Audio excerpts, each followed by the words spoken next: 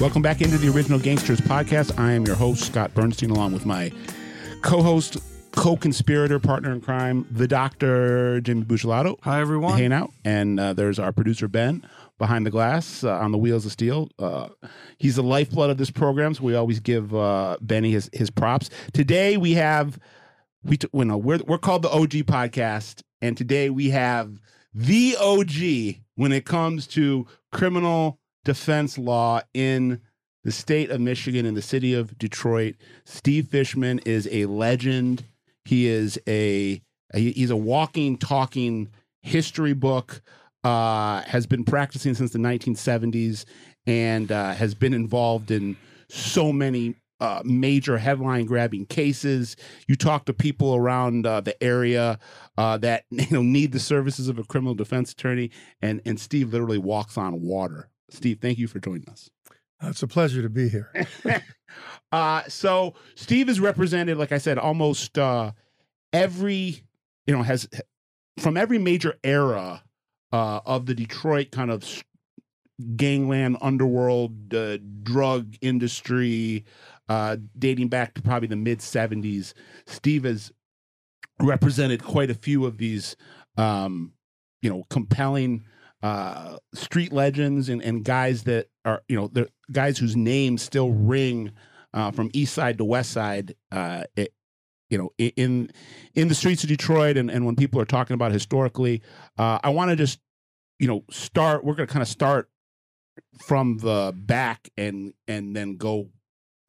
So I guess start at the front and then go back to and push forward.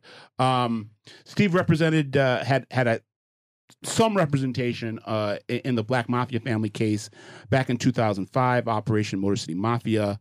Terry Flannery, Southwest T, and his brother Demetrius Big Meech Flannery. And Steve will tell you that he's actually the second Meech. He's not the original Meech.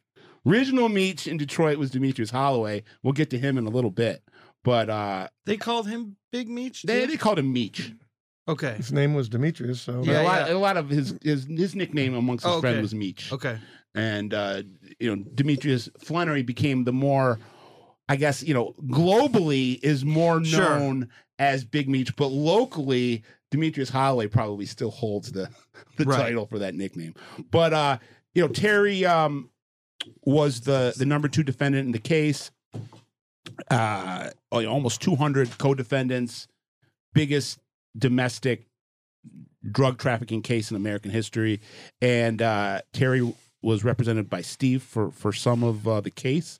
And let's just jump right into it. Steve, what were your impressions of Terry Flannery? He's been out of prison now for about 2 years and trying to keep his nose clean. And I know there's some talk about whether or not he'll appear at a federal trial in the winter, but that's neither here nor there. I don't know anything about that, whatever's going on now. I met Terry long before he was indicted. Really good guy, easy to deal with, smart, low key, wasn't anything like what it appears his brother was like. I never met his brother in life because I think he was already down south somewhere, maybe in Atlanta. And, I represented some other guys that were supposed to be affiliated with Terry and them. I don't think I ever heard the phrase Black Mafia family. Certainly didn't hear it when I first knew him. I was introduced to him by another guy that was a friend of his that was from Southwest as well. And we got along very well. We always did. I still think he's a really good guy. Not a violent guy, not a guy that walked around woofing and talking shit all the time. And then they got indicted. And as often happens when people get indicted, sometimes their outlook changes. And particularly that's the case if they haven't been in jail before, haven't been in prison before, haven't been charged with anything before. When Terry was indicted, he had never been arrested, at least as far as I can recall, and had never spent a night. Neither of them had really much of a criminal record or had served any significant jail time. And again, keep in mind, I didn't even know that his brother existed when I first met Terry, and I didn't know anything about all this Black Mafia family. Well, what's interesting crap. I'm interested in what's interesting to look at it from a, Jimmy and I kind of look at things from a socioacademic perspective, but I'm interested in your take on this. Kind of like what we said about the nickname. Black Mafia family was a much, much bigger deal outside of Detroit than it was in Detroit, despite the fact that it was based in Detroit. I'm not so sure it was really based in Detroit. I mean, I think just from what I learned with the discovery when I was involved in the federal case, I think his brother went down to, I guess it was Atlanta, Yeah. and made a lot of noise and had signs and all this kind of stuff. And if there's one thing for sure, if you want to get white people's attention, particularly law enforcement's attention, put up a big bunch of billboards and start talking shit on television and radios, because you'll get their attention. Which is what happened. And the last people's attention you want to get are those kind of people. The guys who really knew what they were doing, kept a lower profile, kept their mouth shut, and eventually everybody winds up getting caught. Sometimes it's on a humble. But when you do it to your own self, which is really the way it looked to me from looking at the discovery. That's what happened, Steve. I mean, it's not. There's no really there's no way to massage the facts. And I know Demetrius, I know Terry. I've talked to both of them at length about this, and it is what it is. I mean, Demetrius owns up to it now that his behavior was negligent. Yeah, but the real question is what was he thinking then? He said, I'll tell you what he says now. He says, I was too messed up on drugs to really be thinking straight. Okay, it's possible, but I get the feeling when people do stuff like that, they're too messed up on ego. Yeah, well, that's part of it. And running around, that is part of it. Who has the biggest dick and all that kind of stuff. But that still exists today with Big Mitch. Well, I still never met him. I'm not even talking about the case, the legal machinations. I'm talking about in pop culture, in America, in the world of hip hop. Demetrius Flannery, and to a lesser degree, Southwest T, are godlike figures. Well, again, not having met him, I can't imagine that they're brothers. It seems like they're 180 degrees apart. Right. Well, I mean, that's why they haven't always gotten along. They haven't always seen eye to eye, and right now they're not on speaking terms. Well, again, going by the discovery in the case and the indictment, if I were in Terry's shoes, being here, being kind of quiet, nobody was making a lot of noise around here. We didn't have very many cases around here. And if I wound up doing the kind of time he wound up doing because somebody was making a lot of noise down south, I don't know that I'd be the happiest guy on the planet either.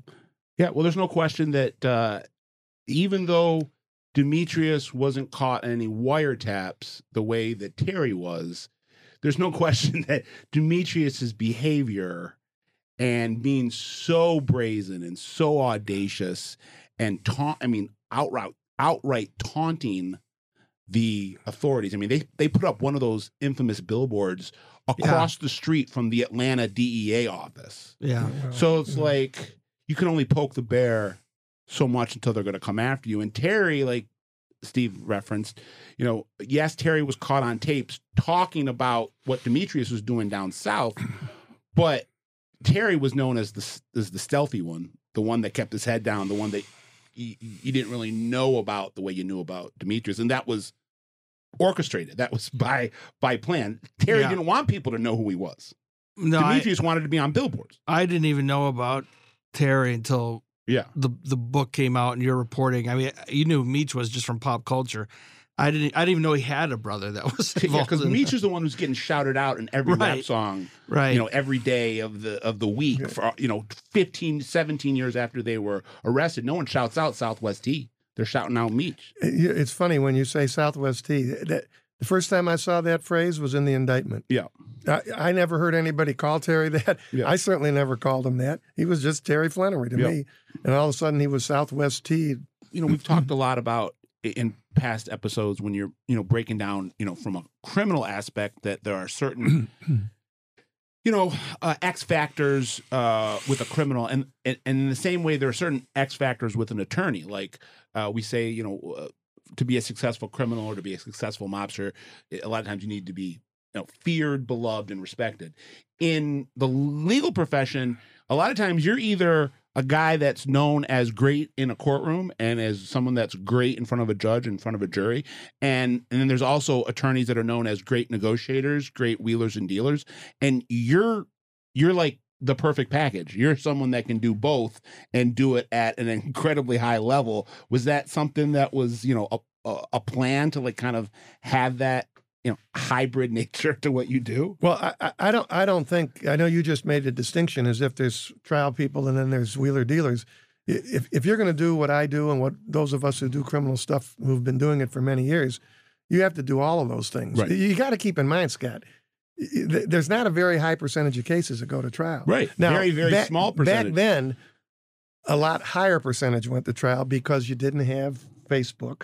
You didn't have cameras all over the place. And basically, if a guy was charged with a homicide and if he killed a shithead, not somebody's grandmother or some 8-year-old, then you have some other shithead who's the witness against him. He's easy to cross-examine because he's a street guy. And for people like Otis Culpepper and I, we knew all the street stuff. And all the jury had to think about was, do I believe this guy beyond a reasonable doubt? And most of the time, when Owen and I tried those murders, we won. But now there's going to be videos showing the guy running. He's an idiot, like a lot of these young guys. There's also the what I call the CSI effect, where you have all these people that have watched all these procedurals. That helps you guys? I don't know. I don't go to state court anymore. I just got tired of it. Yeah. But I think those things hurt the government. I really do. Because it raises the bar, gives it the higher threshold. Anybody, I don't watch television, okay? I don't, other than the ball game. So I don't know anything about any of these things. But I have heard from prosecutors, particularly federal prosecutors, that they've had cases where sometimes they've lost them even, which in general they don't do over there, not too often. But they've had cases where the jurors are expecting things that are just completely insane. But where do they get it? They watch TV. But if people aren't smart enough to know, whether it's watching this crazy show where Beach's Kid is on, this is the Black TV. Mafia Family Show. This is TV. This is not real life. And they try to pretend it's real life. And a lot of people, keep in mind, there's a ton of people. The reason all this stuff has so much popularity, the reason you guys have been able to make a living out of gangster crap, tons of people really love gangster shit. You know why? Number one, they deep down kind of wish, God, I wish I had the balls to do that kind of stuff. Because nobody has more balls than dope dealers. Why? Because they know there's no tomorrow. There's no concept of tomorrow or next week. The next day could be you get nailed. And in the old days, over 650, you can get life. Even now, you can get 20, or you get shot, which is basically what happens to most of the guys. Yeah. Either they go to the penitentiary or they go to Boot Hill. So when people, they like to watch it, but most people got enough sense not to get involved in it because you're only going to one of those two places at the end of the day. But it's obvious the attraction of this between the movies, the TV shows, this show. Who the hell should give a shit what happened back in 1982 with Demetrius Holloway and Clifford Jones? I mean, who cares? But there are a lot of people. There are a lot of people that care. They care. People stop me. I get stopped. I can't tell you. I'm getting gas, and a brother will come up. Hey man, ain't you Fishman? Yeah, man, come on, you got to take a selfie with me. And I'm looking at the guy. Why? Man, you represented my uncle in 1981 and blah, blah, blah. And I'm looking like, man, that's 40 years ago. Who gives a shit? I got a good segue here. And we can jump into one of his most famous clients. So I don't think I've told you this, Steve. I had some correspondence probably in the last year to 18 months with Demetrius Holloway's widow, who is not a big fan of mine. And she made that very clear. Really? I don't remember you telling me that. And sent me some choice words. And I have no problem being on the receiving end of it, and I have no problem engaging with those type of people. But she was basically saying exactly what Steve just said. I don't understand why people still are talking about this and why people care. And I wish you guys would just shut up and let Demetrius's memory be what it is and not glorify. You hear that from a lot of the Italians too, like the relative. I'm not saying you personally. I'm just saying that's a sentiment that I've heard from Italian relatives. I know Demetrius Jr., but I know a lot of people that know Demetrius Jr., and I've interacted with him once or twice. So here's the thing. She's right. Well, I don't know what choice word she said, but she's right. I said she's absolutely right. She's a good person. She lost her husband while she was pregnant with her son. Yeah. When it happened, it happened. It was so crazy, where it happened and all that kind of stuff.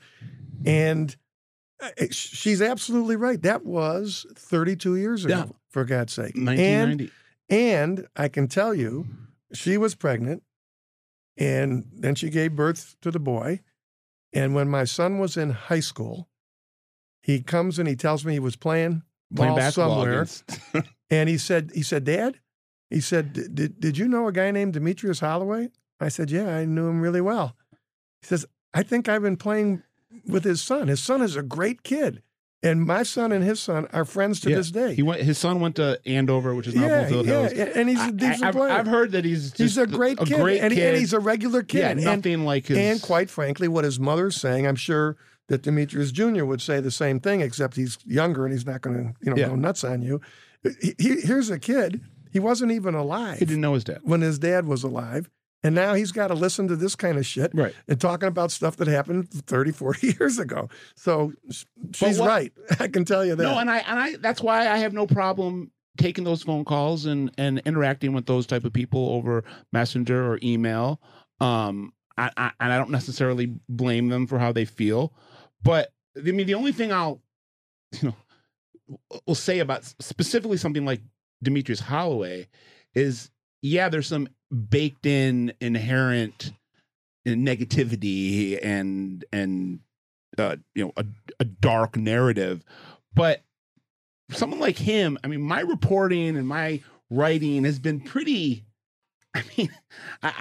pretty reverential. Like, I'm telling everyone what a big deal this guy was, how beloved he was, so it's not like I'm out here trashing him. No, I think, but that's look, Meach was a great guy, and if he had gone into something different, if he hadn't been raised rough like he was, and if he hadn't gone to jail for stealing from the boxcars, he could have been a CEO of a corporation. He had charisma. He had the ability. He didn't drink or use drugs. He had the ability to lead, like a lot of guys that I represented that were in that business. And had he been in a different situation, in a different time, he would have been a regular person. I think what she's saying is that it's because no matter how, quote, reverential you want to be about it, all that it's being brought up in relation to is drugs and drug dealing. Yeah. And Meach was a great guy. We went to fights together. We did a lot of stuff together. Obviously, I didn't do any of the things that he was doing that led to his demise. Let's also be clear. Although the feds were building a case, he was never indicted on a drug conspiracy. Well, it wouldn't have been too long. No, they would have hit him. He was killed in the fall of '90. It would have dropped either by the end of '90 or by. I don't know if they were that close, but they were already. Yeah, there was a grand jury. They were already doing stuff with him, and he'd got a lot of time. And he had a very. I also want to point out when we're talking about it, and Jimmy, I want you to chime in here. For someone whose legacy and memory and reputation stretches so wide, like we're saying, 32 years later, people still talk about him in a similar way that they talk about Demetrius Flannery nationally. Demetrius Flannery had was out and about for 15 years. Demetrius Holloway had a 5-year run of notoriety. So I mean, it was relatively small from the time that the public became aware of who Demetrius Holloway was and when Demetrius Holloway died. Well, unless it's a long time ago. He came home. I think it was 85. It seemed like it was before, but maybe not. He came home and he had a pistol case, and he had come home from the feds, I think. Yeah, he did some time for a bank robbery or a car. I don't know. Stealing from boxcars is what I thought it was, but in any event, stealing from a train. It was like a train robbery. Yeah, but I mean, right, not like he stuck up a train. Jesse James. No, right, not like that. Jesse. It's stealing. The train stops, and guys would go in and get boxcars. I mean, the whole thing was a bunch of crap. But he came to see me. I didn't know him, and nobody knew him. And he said he had this pistol case, felon in possession, in front of Judge Woods. And he had heard about me, and he wanted me to represent him.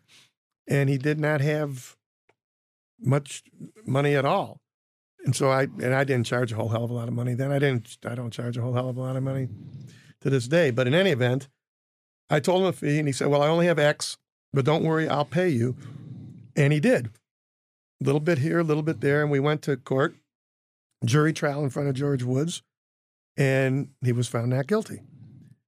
And then, if that was 85, maybe it was 85, 2 years later, that people are talking on in the streets about Demetrius Holloway. I'm thinking the guy who had the gun, who had to bring in the money, every week or 10 days. Yeah. And that was him.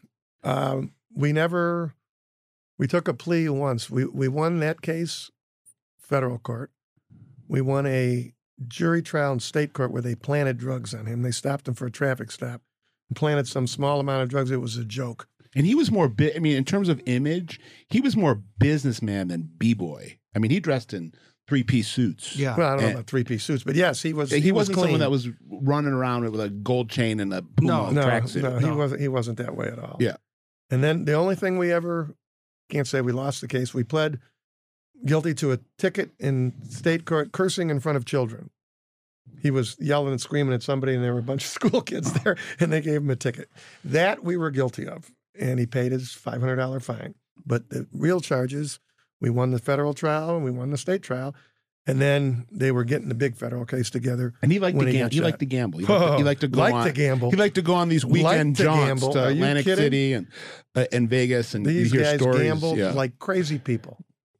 But it wasn't illegal. And they were very close. Illegal, and Demetrius and his group of guys, grew up with Tommy Hearns and a lot of those Kronk Gym boxers. So they were like they were like Tommy's entourage at a lot of those fights. Was he close with Daryl Chambers? I don't remember. Yes. Did we talk about that with I can't remember. Yes. Okay. And Steve, we can talk about that trial in a little bit. Steve didn't represent Daryl. He represented Daryl's co-defendant and got Daryl off. And I talked to Daryl on a lot of different occasions. I got his co-defendant was Donald Curry, the welterweight champion. The welterweight champ. Yeah. And he was found not guilty. Right, you got him off.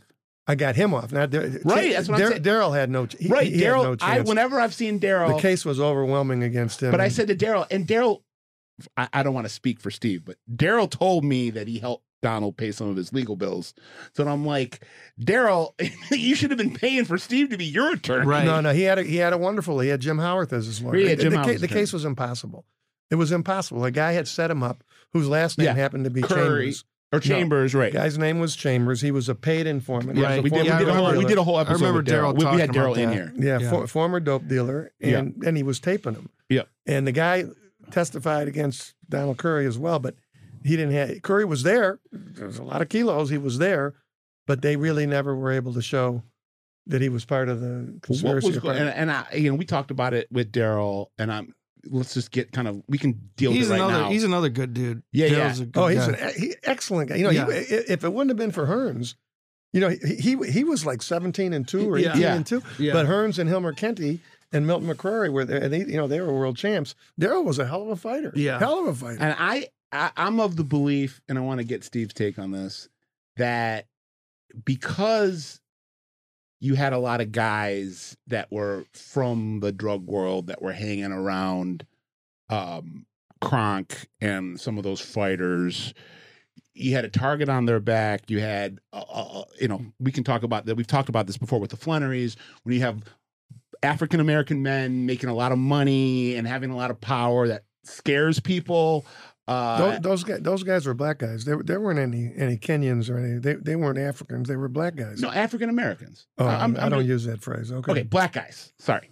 And I thought he meant they were from Kenya. No. I'm saying that the government wanted to jam up Tommy and Emmanuel. Yeah. They suspected that Tommy and Emmanuel were taking money from Demetrius Holloway, Maserati Rick, Daryl Chambers, and helping them launder that money, and they didn't end up getting Tommy or Emmanuel, so they jammed up Daryl. No, you don't think that's true? Neither Emmanuel Stewart nor Thomas Hearns, as far as I'm concerned, were ever involved in anything having to do with drugs. And you're right. It's because they were black guys and because these were guys from their neighborhood. And unfortunately, just because guys become dope dealers doesn't mean they're not going to want to hang around with people. I'm not saying they were laundering money. So, I'm saying there were FBI investigations into those guys. I don't know about that. There were rumors all the time. Yeah. Thomas Hearns was he was the welterweight champion of the world. Emmanuel Stewart had a stable and Emmanuel lived a quiet, normal life. Yeah. Emmanuel was one of the greatest guys you ever met in your life. So I think that was just, look, one of my guys got arrested one time. This is in the 80s when, the 80s, the world was a little crazier. And he gets arrested by the feds and he comes, they let him go and he calls me. He says, I don't know what's wrong with these guys. I said, what are you talking about? He said, they told me, they brought me in. They said, look, we don't care anything about it. We want you to tell us about Fishman. And the guy said, Fishman, what do you want me to tell him about him? He's my lawyer. He's a lot of people's lawyer. He said, no, he's around with all those guys all the time. He must be bankrolling them or something like that and blah, blah, blah. Thought you were Bruce and Cutler. They were talking about, no, because I think they thought I was a white guy. Yeah. You know, and I got a white face, but I'm not any white guy, never have been. So he looked at him and he said they kept on pressing him. And he said, you're completely crazy. I've known the guy since I was young and he was a younger lawyer. He says to them, he says, you want to follow him around? I'll tell you what you'll see. You'll see him go to the bar, and then you'll see him go to the gym and shoot baskets. If you want to go play 3-on-3 with him, you can do that. But that's how they think. That's how you got to understand how white people are. Yeah. I mean, white people are always been like that. If you're what they think's a white guy, and you're around black people, or if you're somebody like Thomas Hearns and you're, you know, in the sports world and you're around guys that he knew him their whole life. Right. You know, you have to be careful, obviously. And I know I'm not going to say who, but a very good friend of mine who was a very big time basketball player who came up rough, he had to tell guys, look, fellas, we're okay and all, but no, you can't stop by that. No, I'm not going to ride in the car with you. I told my own son at Cranbrook, for God's sake, before we let anybody get in the car, fucking search them. In case they got weed or they got a pistol or they like to get high on something, don't let them in your car. Because, you know, these cops out there in Southfield, and especially had to go to Cranbrook, they would have loved nothing more than to stop a kid like mine. He's black. Yeah. He's a great basketball player, and it's my son. They would love to mess with him. You got to think like white people if you're going to be out there. And that gets back to Meach, to Big Meach. He I guess he's told you this. He should have been thinking ahead of time. Look who I'm trying to fuck with. These are the people that run this country. These are the people that, I mean, slavery was what they did to you guys, to us. They had 12 years. Steve's right when he said at the beginning of the interview about they haven't always been known as Black Mafia family. That's a moniker that really took form at the very, very end of their run, and through most of their run, they were just the Flannery brothers. I don't think they had branded themselves the way that they're branded now. But I don't think Terry ever branded himself that. Well, now Terry's branded himself. I mean, we can get into the weeds a little bit. There's a popular TV show. Well, no, that's different. Terry has an offshoot that he calls 263. Yeah, the 263 crew, which is an offshoot of BMF. Whatever. I don't know. And he's actually selling gear right now. Yeah, that's what I mean. 263 gear, and he's selling 263 weed. Hey man, hats off to Terry for trying to be entrepreneurial when he's gotten out of. But he's similar again. He's another guy. He was a good leader. He's smart. Had he done something different, he's very networked, and had he had the entree. See, that's the other thing that people don't like to talk about, particularly white people. You know, a guy like Maserati Rick, he was a pain in the ass in a certain way, but he had leadership qualities. He was smart. He was nice looking. He was athletic. The problem is that most of these guys that we're talking about, they never had any entree into the white world. They were raised where they were raised. They were around who they were around, and they never had the opportunity. You know, people like to say, "Oh, he should have gone and done this." Yeah, it's easy to say, but if you're 16 and all you're seeing around you is criminality, and guys are robbing boxcars or doing whatever the hell they're doing, this is what you wind up doing. And then once you get caught once, and now you get a record. Now, what are you now? Oh, you're just another brother from the streets and got a record. It's just not as simple. But what I'm saying though is that for 12, 13 years, they existed and nobody knew who the hell they were. And for whatever reason, Demetrius decided there's no reason to be the biggest drug kingpin of America unless people know that I'm the biggest drug kingpin in America. And then he goes on a PR campaign and brands himself and his group Black Mafia Family. And then in less than 2 years, it all comes crumbling down. And you had just spent over a decade being able to do what you did silently and successfully, and you flipped the boat. That's the nature of the beast, unfortunately, is that too many people. Now, he's not there are other guys who were involved in drugs that knew how to keep it quiet and didn't make a big deal, didn't dress up fancy, didn't drive around in fancy cars. But those people wanted to not get caught. You know? I mean, Meach, I would guess, if you really asked him straight up, he had to know he was going to get caught, and it didn't bother him because it was worth it to be what he was. Steve, this is what I've learned, and I'm also interested to get your take on this. I've learned that a lot of very, very successful criminals, even in some cases sophisticated criminals, have a difficult time really understanding what a conspiracy is. they have a difficult time, Yeah. you can go on Google and read about it. I'm just telling you, Demetrius, I think, was of the opinion, yes, I'm going to have to go to prison for some period of time. But Demetrius didn't realize the extent of that conspiracy, even though there was no violence, and even though Demetrius himself was not caught with any drugs, the extent of that conspiracy was so big that he was looking at a life sentence. So when he copped a plea to 35 years, to him, he didn't understand the number. And what I'm like, well, that's just, it's the law. It's the way that a conspiracy is built. It doesn't matter if you didn't touch drugs. It doesn't matter if you didn't commit any acts of violence. I have a hard time agreeing with the notion that guys involved in the drug scene at that level don't understand. I've never heard about people going to prison for conspiracy. I'm not saying that they don't understand what a conspiracy is. I'm saying they don't understand the fundamentals, that it ain't 5 years. It ain't 10 years. These are basketball sentences, as they say. These are 50, 60, 70-year sentences, not baseball sentences, 5, 6, 7 years. Their original sentences, Terry got 30. They both copped 30. I think it was 30. I think it was 30. They copped the 30. Those sentences were, at that time, those were the highest sentences that I had heard of in just a drug case where there's no dead people. Right. And part of it, I don't know. I can't say. I got off the case, and I don't know how it worked there. I know for sure that Terry Flannery would have got less than that had I stayed on his case. Yeah. Because there was no reason for him to get that kind of time. There really wasn't. I mean, it was a lot of drugs. Almost all the big drug conspiracies, there's a lot of drugs. But in neither case, throughout that entire 185-person case, 137 counts, neither Demetrius nor Terry were ever caught with drugs or in the possession of drugs or anywhere near where there were drugs. Well, when I thought in Meach's mansion they found dope, didn't they? They found in Atlanta some like ledgers, and they found some. They didn't find any powder residue. Yeah, but you got to keep in mind what everybody forgets. What everybody forgets about federal cases. It's like what you guys asked me the last time about Pony Down and the YBI. It's not the drugs. They'll have drugs. They found 250 keys out in L.A. somewhere in a garage, so they'll have drugs.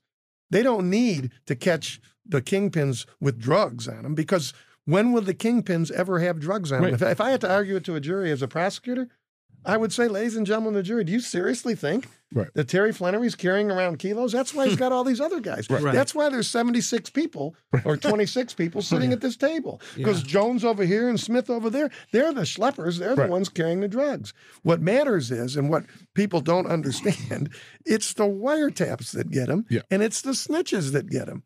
They find drugs. They find enough drugs in each one of these cases, and they find huge amounts of money or jewelry. You got to remember, when Terry was arrested, Terry and Demetrius, their accountants flipped on them.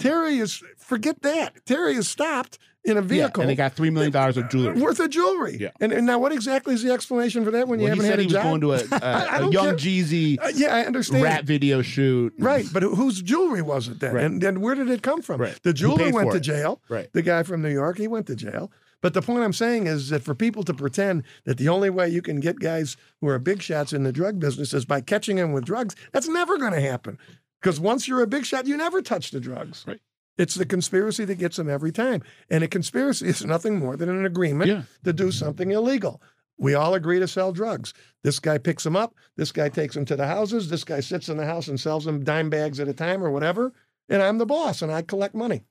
That's a conspiracy, and it's a very easy case to prove. I'm also surprised at how many criminals don't completely understand that just having a certain amount of cash on you is illegal, whether or not. Well, wait, no, it's not illegal. It's not. In fact, in the most immortal testimony I think I've ever heard in court, Meach and I, Demetrius Holloway and I, are fighting a forfeiture case in front of Judge Michael Talbot, who was no friend to defendants.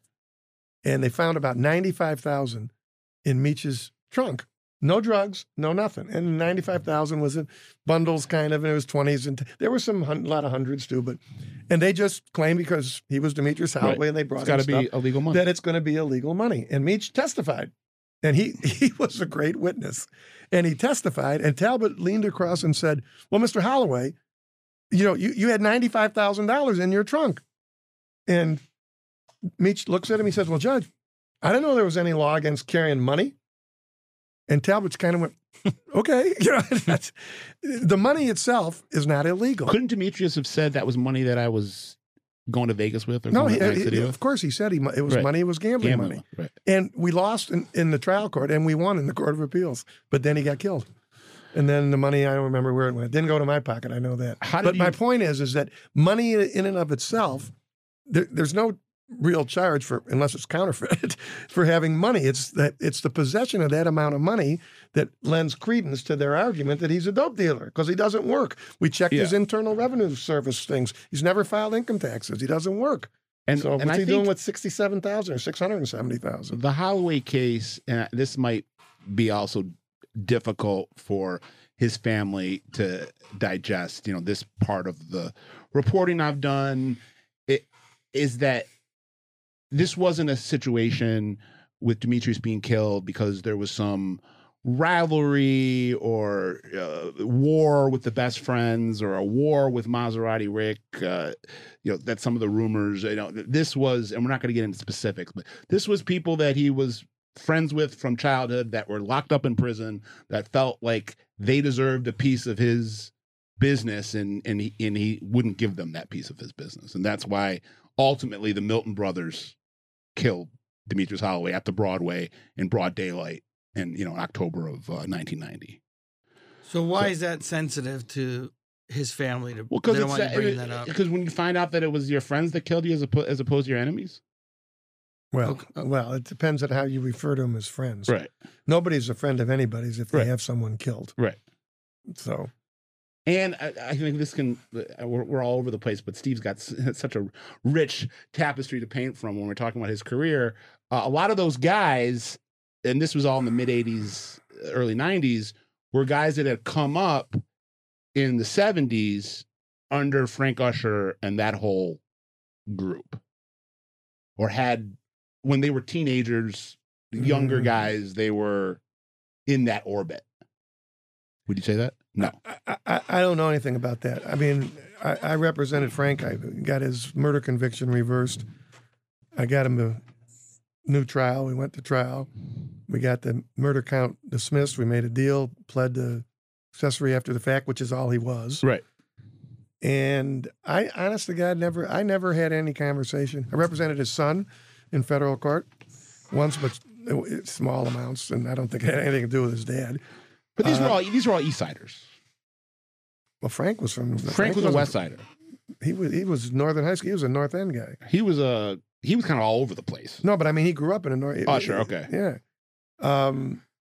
I don't know anything about any of the younger guys, Meach or. But you meet Usher once he's in prison. I meet Frank Usher. I walked into the courtroom when he was on trial for the murder and the beheadings. Yes. So, but just to give people, whatever year that was, we've discussed this on the podcast before. Frank Usher was the highest profile drug kingpin in Detroit in the late 70s. He had a organization that was known as Murder Row. If you study the case and you get into the case file and you read the police reports, it's clear as day that he was a victim or an attended victim of what became to be known as the Michigan Democratic Social Club Massacre, triple beheading. But he was actually charged and convicted of it, while the people that were the masterminds of it were acquitted. And he was serving a life prison sentence, and Steve handled his appeal, handled his retrial. No, I handled an appeal and set aside his conviction. But that case, when you say, I mean, the one guy who was acquitted, Doc Holliday. Yeah, but he was the one who masterminded. I have a hard time using the word mastermind for something as ridiculous as that. But Doc got his, though. He was sitting in a bar in Linwood, and somebody came up and shot him dead. 3 years later, with a $100 bill in his hand. Yeah, he was something, that guy. I think I've told you this part, and I'm going to and I'll send it back to you. That when I was going through the police report or going through the case file, your name comes up in the day or two before the massacre because you were representing or going to represent Cool Cat. What happened was Cool Cat was Frank Usher's right hand. I'm not saying that either, and I don't agree with the stuff about Murder Inc. I don't Murder Row. I don't remember anything like that. Okay. I don't remember that when, well, it was an my position has always been simple. If Frank Usher had been just Frank Usher, he would have just been another guy that people talked about. But he was Frank Nitti. But they nicknamed him Frank Nitti, and everybody of my age group watched The Untouchables. That's all we did on Thursday night at 9:30. We all watched The Untouchables, and Bruce Gordon played Frank Nitti. Yeah. And that I always thought, I used to tell Frank that all the time. How did you ever get stuck with that fucking nickname? Tony Giacomoni gave it to him. Well, that I don't know anything about that. How'd you get stuck with that nickname? Because that's why everybody talks about him all the time. So, you know, when he... whatever it was called, it was an organization. It was a black mafia organization. So what happened was a couple days before this, where obviously I didn't know James Elliott from Adam's House Cat, but I don't remember if he came or what. It was his girlfriend. One of the women who got killed was in my office to hire me, to talk to me about the possibility of representing him. I thought it was James Elliott. Nobody told me he was Cool Cat Elliott. And I can't remember if he was locked up at the time. This was I want to say the murders took place on July 18th. This was within the 2 weeks. No, this was like July 15th. I was going to say, it was a short period of time. Because Cool Cat got locked up on like the 14th. Okay. And it was Cool Cat getting locked up. So then he was locked up. So she came to see me. I think I gave her a price. They were going to come back to me because I wasn't going to go see him, you know, unless they decided they wanted to hire me. And I had her name. It was like Joanne Clark. That was her name, Joanne Clark. And so I had written down her name, and I think her girlfriend came or somebody with her, not the other victim. And then I didn't think anything about it. Like 3 days later, because whoever drove the truck leaves the doors open or something, and they go in and they print it in the newspaper. There have been these 3 people found who were beheaded, and one of them's name was Joanne Clark. And then I can't remember what happened. Doc Holliday, who was Frank's friend turned rival, was waiting for Cool Cat to be off the street for him to strike out against Frank Nitti. I don't know all that. I know that nobody trusted Doc Holliday. But it wasn't a coincidence. I'm saying it wasn't a coincidence that it happened when he was... Cool Cat gets locked up on Monday and people are getting beheaded on Thursday. Well, I know, and I don't remember when. It was long after that. He came to see me, and he had a situation in front of Judge Leonard Townsend. Usher or no, Elliott. James Elliott. But he was cool. By then I knew he was Cool Cat. Right. And he came to see me. He was a very tough guy. And I said, well, I don't want to do anything. I think he might have had a warrant outstanding, a capias, a bench warrant or something. And he didn't want to go in unless he knew we could resolve it. He didn't want to go get locked up. He figured if that's the case, I'll just stay out here. And I went to talk to the judge, and it was not unusual at all in those days. It was a small case. It wasn't murder. It was just a pistol or something. And Leonard looked at it, and he said, he says, just tell the guy to come in. I'm going to give him probation. I'll give it to him the same day. In those days, you didn't even have to go to probation. And I remember Elliott came back to see me, and because I didn't take a penny from him before. I said, I want to see what we can do. And so I told him, it'll be whatever the fee was, and everything's all set. And he looked at me, and I could see how he was what they said he was, because he looked at me. I don't think he wanted that look to be on his face, but it was. And he just said something like, are you sure? And I looked at him, as you know from me telling you before, I'm not scared of these guys. And I looked at him, and I said, even with that look on your face, I'm still sure. And I don't know if he really believed it, just because guys in the streets are naturally suspicious. Yeah. And we walked in there, and you could tell he was kind of, Leonard called the case, boom, boom, boom. And Mr. Elliott's in. I can't remember what excuse I gave, but he's here. He wants to take a plea, boom, boom, boom. And out we walked. And we walked out. His face relaxed. And he said, man, you were right. I said, well, knowing who you are, I don't really think it would have been very smart for me to tell you something wasn't so. Do you? And he just looked and laughed and then walked. The next time I saw him, they brought him in to testify in the Usher retrial, which he didn't say really much of anything. And they really didn't have, I think it was just a bad set of circumstances how he got convicted the first time. There was like 4 or 5 different trials from all those co-defendants. He was on trial. I walked in there when he was on trial. Alan Early was representing him. I can't remember if he was on by himself. I know Red and Lefty Partee, I think, went to trial together. Red walked and Lefty got convicted. Lefty's one of the oldest prisoners. Yeah, he's like 85 right now years old, at MDOC. I'm hoping to one day get him on this podcast. We got to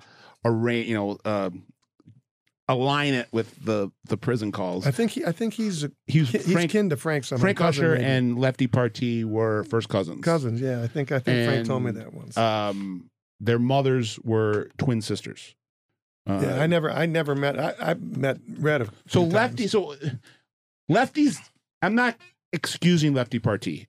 I've got to know him a little bit these last, I'd say, 5 years. I'm sure this guy was a bad motherfucker back in the day. I know, but you don't need to do 60 years for this guy is sitting here holding the bag still, 40 plus years later for something that he was a mere pawn on a chessboard for. And again, I'm not, I'm sure he's got a lot of bodies. What was he convicted of? He was convicted of the triple beheading. Of first-degree murder. They were charged with 3 counts of first-degree murder. And Red Freeman was acquitted of all of them. Doc Holliday was acquitted of all of them. Shorty Fountain, he really was just a guy who swept up her after the thing. And then Frank eventually, he did it. He had Fed time he had to do anyway. Yeah. So he really didn't do an extra day for the state court case, and Lefty's been sitting there. And it's ridiculous. He's in his 80s. What the hell? Yeah, Lefty's doing? He's in a wheelchair. They let Red out. Red got sentenced to life. He got out. Red got out a couple years ago. I went and met. At least a couple had years. lunch with him. He was someone that I can tell has had some reflections, and I'm not. I'll share this one part of our conversation that I thought was pretty compelling. He said there was a point in time in my life where I thought killing people was cool, or thought that made me cool. Well, he did what people don't realize about Red Freeman is that he was not out of jail very often. He went to prison when he was young.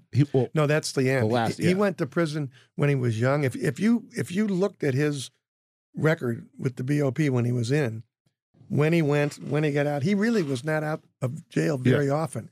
And what they finally got him, it went back in front of Talbot again. He had a pistol. I think he was on Livernois, if I'm not mistaken, and 7 Mile, if I'm not mistaken, right in my neighborhood. And he went in front of Talbot, and it was just a pistol, 5-year max. Except he was a habitual fourth, which can put it up to life, and Talbot gave him life.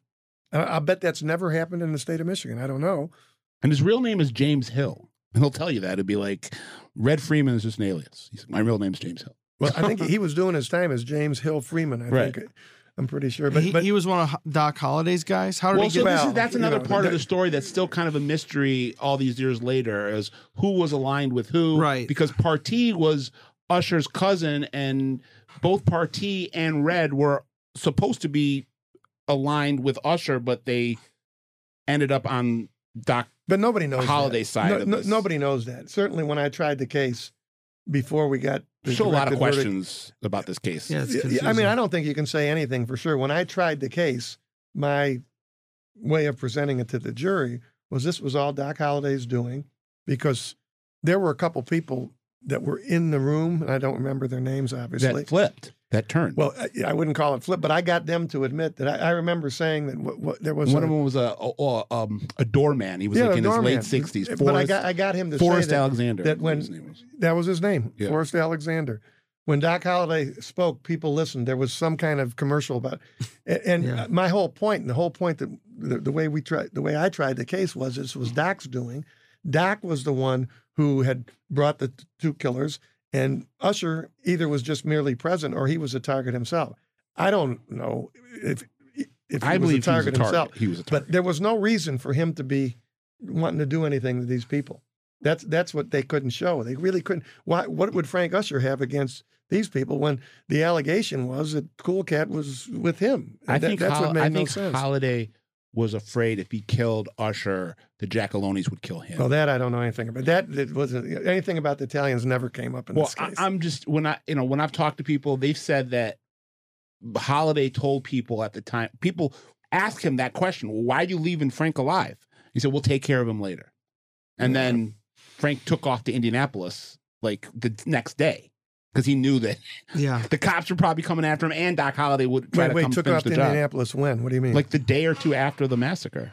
Oh, okay. And then they eventually caught him in like September or October in Indianapolis, and they were given up by Doc's right hand man's girlfriend, Cynthia Skeens, who was there when all this happened.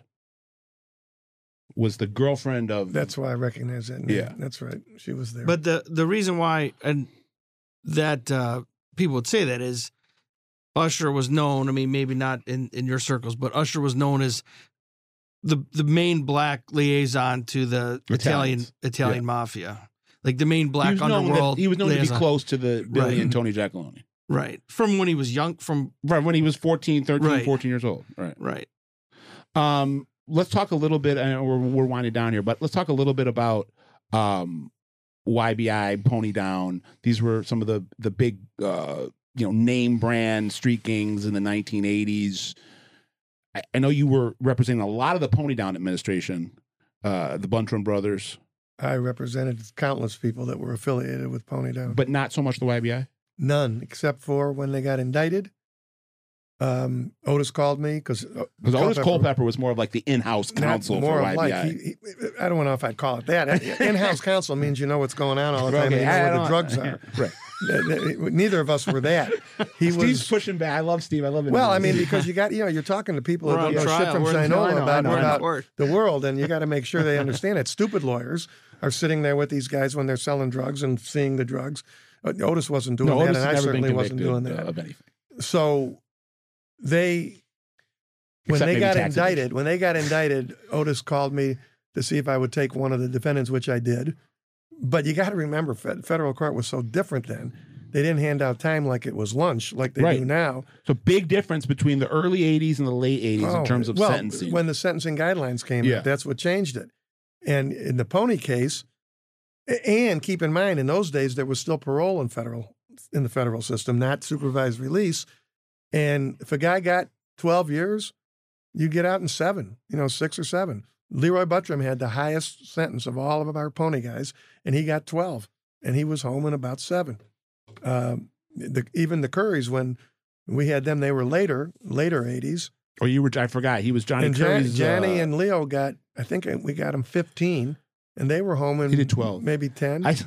They only got 12? Well, I think they got 15 to 20, but. No, it wasn't only 20. I think they got 15. I don't think they were there 12. He told me 12. He might have, because he was right in between. See, he came in. I think he came home in like 2001. He went in 80. No, he came home in. Sorry, he came home in 99 and went in 87. 87 was then, but see, the system was changing just then. They had passed the Sentencing Reform Act in 1984, and now 87 was when it started. So I can't remember if they were there when I think that they were still getting paroled earlier. Well, this is beginning of mass incarceration. I just remember when I met Johnny for the first time, we were at Fishbones downtown, and I said, "So how much did you end up doing?" He said, 12 years. It really wasn't even that bad. But again, it wasn't that bad. And the reason it wasn't that bad, and this is what people don't understand. Number one, you're in the feds rather than the state. So you don't have what I would call the rabble. You don't have the rapists. Right. And just these asshole young kids are the ones that drive you crazy, not because they're scared of them. It's just that they're a pain in the ass like all young kids are. They talk too much. They blah, blah, blah. They want to do all these minor little things. Number two, when you're doing time in the feds, and I don't think any of them went to the max joint. I mean, you can play basketball. He was down in Texas. Yeah, I mean, but I'm saying you can a lot of times you're living in a dormitory kind of situation with 4 guys. You can shoot baskets. You can run on the track. I mean, you don't have your wife and your kids or your woman and your kids, but really you don't have a lot of guys, if they're honest, and you can ask them the next time you start talking to any of them, ask them if part of the reason that it wasn't so bad, quote, is because they didn't have shit to worry about. When you're out in the streets, you've got so many different things to worry about. you got the drugs. Are they everything right? And there's a lot of stuff to worry about. Are you going to get shot? You got to pay attention to this guy. Are the cops coming behind you? It's just a different world. Guys say they get their best, first couple nights of sleep in prison, or their best nights of sleep ever. And they don't got to worry about anything. When they come out, guys, first time I saw Johnny, when he came home, now he was a nice looking guy anyway, but he didn't look a day older. Yeah. He didn't look one day older. He looked great. And I bumped into Leo downtown, the same thing. Yeah. So, Johnny Curry and his brother were, two pretty big drug kingpins on the east side of Detroit, tied into all the White Boy Rick stuff. So let's end on White Boy Rick. Steve, never represented Rick, but I know that there was a conversation you had with him down at 36th District, or no, sorry, down at Recorder's Court. During his trial. It's the only time I ever saw him in my life. And, Rick was, at the time, everybody just knew that he was this teenage white drug dealer that was running around with a lot of black drug dealers, a lot of black women, sitting front row at Piston games, sitting box seats at Tigers games. So he was, I even remember him as a 10-year-old that didn't know anything about gangsters or drug dealers. Yeah. But at his trial, which was a bit of a frame-up job in itself, but nonetheless, not to say that he wasn't doing a lot of drug dealing at that time. At his trial, he had, 150 members of this entourage that were following him around, filling the court, acting a fool, acting like a bunch of 16-year-olds, because they were a bunch of 16 and 17-year-olds. And it really, really hurt his cause. And I know that Steve had a little conversation with him. They were all the way into the trial. The problem was, I've had situations like that, not as crazy as this was. If the wrong people came to a trial, I'd take them all in the hall and I'd tell them all, you get the hell out of here. Don't come back. I don't give a shit. And I don't care what they said. I said, you don't come back in here. You're going to convict your friend. Because the jurors see everything. People have to understand that. When I talk to lawyers, they see everything that's going on. They see how the lawyer treats the kid. So his lawyer, who I think was... He had Edwin Bell and Sam Gardner and Bill Buffalino. All three of them were... Ed Bell was on that case? Yeah. I thought it was just Buffalino. But whoever it was, Sam was on that case? Yeah. I thought he was still judge then. I told Rick that I see him. He knew who I was, and obviously he's the only white kid, blah, blah, blah. He was very close to Demetrius Holloway. That's how he knew Steve. Rick Bean. No, he didn't know me personally. I never met him. That's how he knew who you were. A lot of those guys, and they knew who I was. Right. But I said to him, Rick, what are all these idiots doing here? Oh, man, I don't know what to do. I said, tell them to get the fuck out of here. You can't have these guys around. They're going to get you convicted. And this was a big part of the narrative, the media narrative around his case, which was like, you got to remember in 1987, there wasn't, CNN and Court TV, but as much as a local media could go wall-to-wall coverage, they were covering Rick's 2-week trial like that. And the fact that he had all these knuckleheads, following him around, acting like he was, but they were in the courtroom. Right. That's the worst thing. But see, here's the thing, and I've said this a million times, and when I wrote the letter for him to Granholm when she was governor, if he would have been Black Boy Rick, Purple Boy Rick, anything but White Boy Rick, he'd have just been another guy. No one would have given a shit. He got arrested. They were fascinated. Again, race is everything in this fucking culture. They were fascinated, and they actually believed. They actually tried to put it in the newspaper that he was the boss of drugs. Now, mind you, I'm representing half a dozen different guys there He's who are 17. really the Heavyweights. bosses of drugs. Yeah. And did they really believe a little scrawny little 17-year-old white boy is telling these guys what to do? And that was the narrative that people accepted. And that's how he stayed there all those years. But it was political. Part of that narrative was being fueled by the Coleman Young's office. I'm sure it Gil was Hill's for obvious people. reasons, yes. Yeah. But he fed into it. Again, I have talked to him at length about this. I was my own worst enemy. I looked like an asshole. And whether or not I was innocent or not, I looked like an asshole. But the thing was, he wasn't innocent, but his lawyers did, whoever they were. You've got to take that stuff head on. You've got to make sure that if they're killing you in the press like that, you got to come out and say, what are you talking about? This is a 17-year-old white kid. Look at him.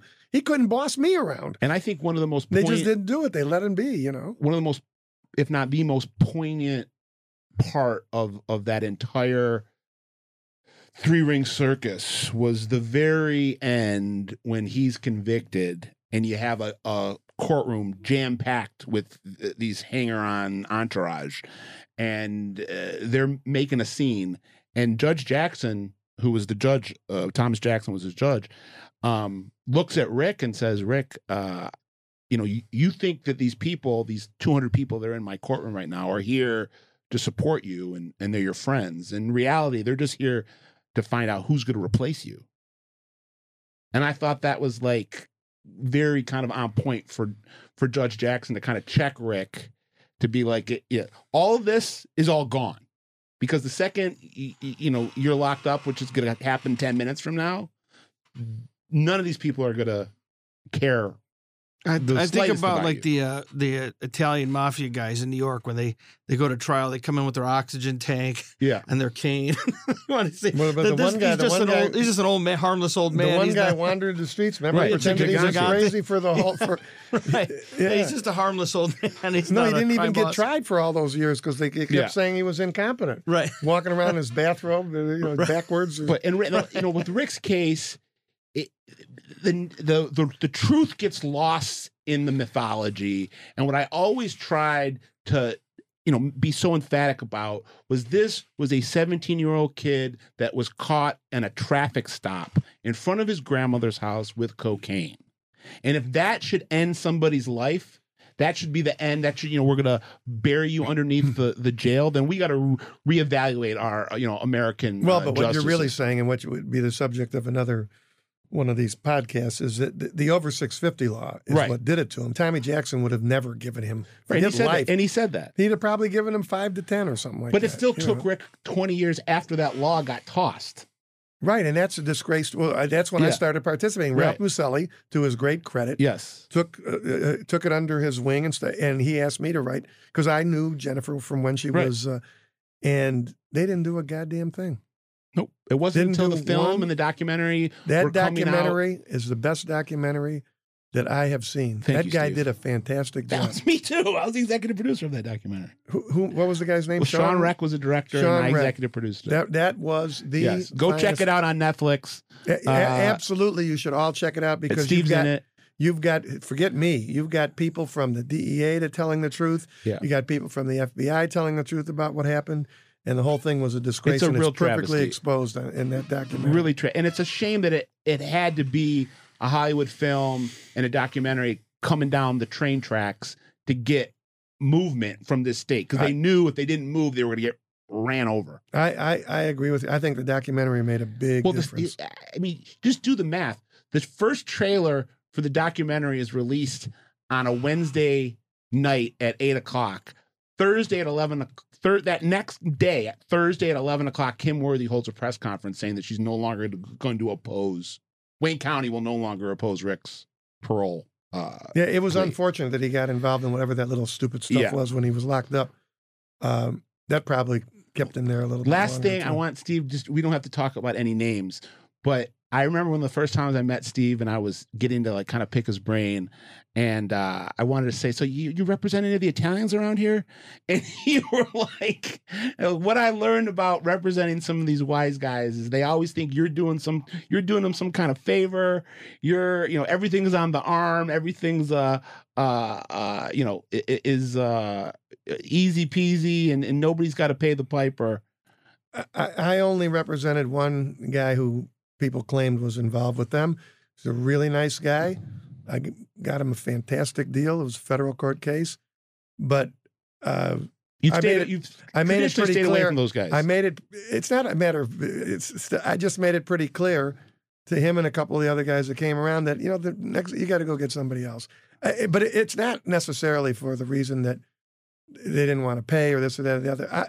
I just I grew up with the fellas, and I'm just much more comfortable with those guys. The street guys, to me, you guys asked me one time, Prophet asked me the last time about, when those guys from Pony, were you a little scared to have them in the thing? And I looked at him and I said, I've never been scared of anybody. It's not a matter of fear. I'm just comfortable with the guys because those are the kind of guys I've been around my whole life. The Italian guys, I forget about whether they're supposedly mobsters or not. The only time I ever saw Italian guys was if we played against them somewhere. I just would have thought back, in the heyday of this, in the late 80s, 90s, when Steve was and he's still in his prime, but Steve was I'm far past my getting prime. into his prime, and you had guys like Jack Tocco that were getting in trouble, and they would go to these. I'm not trying to disrespect the attorneys that they went to, but you'd think they would have been bending over backwards to try to get Steve to represent them. No, I don't think. I tell you why that's not true though, because remember in those days. Well, by the 90s, it was a little different. But, I was a street lawyer. Otis and I, we were doing street guys, street crime, drugs, and murder. And it really wasn't, we weren't doing all that much federal stuff. And these guys were used to, Alan Early, the older Alan Early, he was their lawyer at the beginning, and he was a wonderful lawyer. But they were used to federal court people, D-Day, Alan, other guys who went to federal court all the time. I don't really think I never remember anybody contacting me other than this one case. No, I'm saying they would have been smart. Well, I don't know about that. I don't know about that. Again, because, I have a different way. I have a different way of relating to the clients. And I think a lot of those guys, particularly the older guys, they expected a little more deference. Is that the right word? I guess that's not really my way. All right, that's what I was going for. This was great. Thank you so much, Steve. We got to have you back. I know people are going to love this. Don't forget to subscribe. Please like, follow, subscribe. Steve Fishman, the GOAT, the OG when it comes to criminal defense attorneys in Detroit. He's already ready to go. He's got his coat on. He's got to make it home for dinner. Thank you so much, Steve. This was awesome. I know our audience will like it, and we'll be back next week with a brand new episode of the Original Gangsters podcast. Thank you, Jimmy. Thank you, Ben. We are out.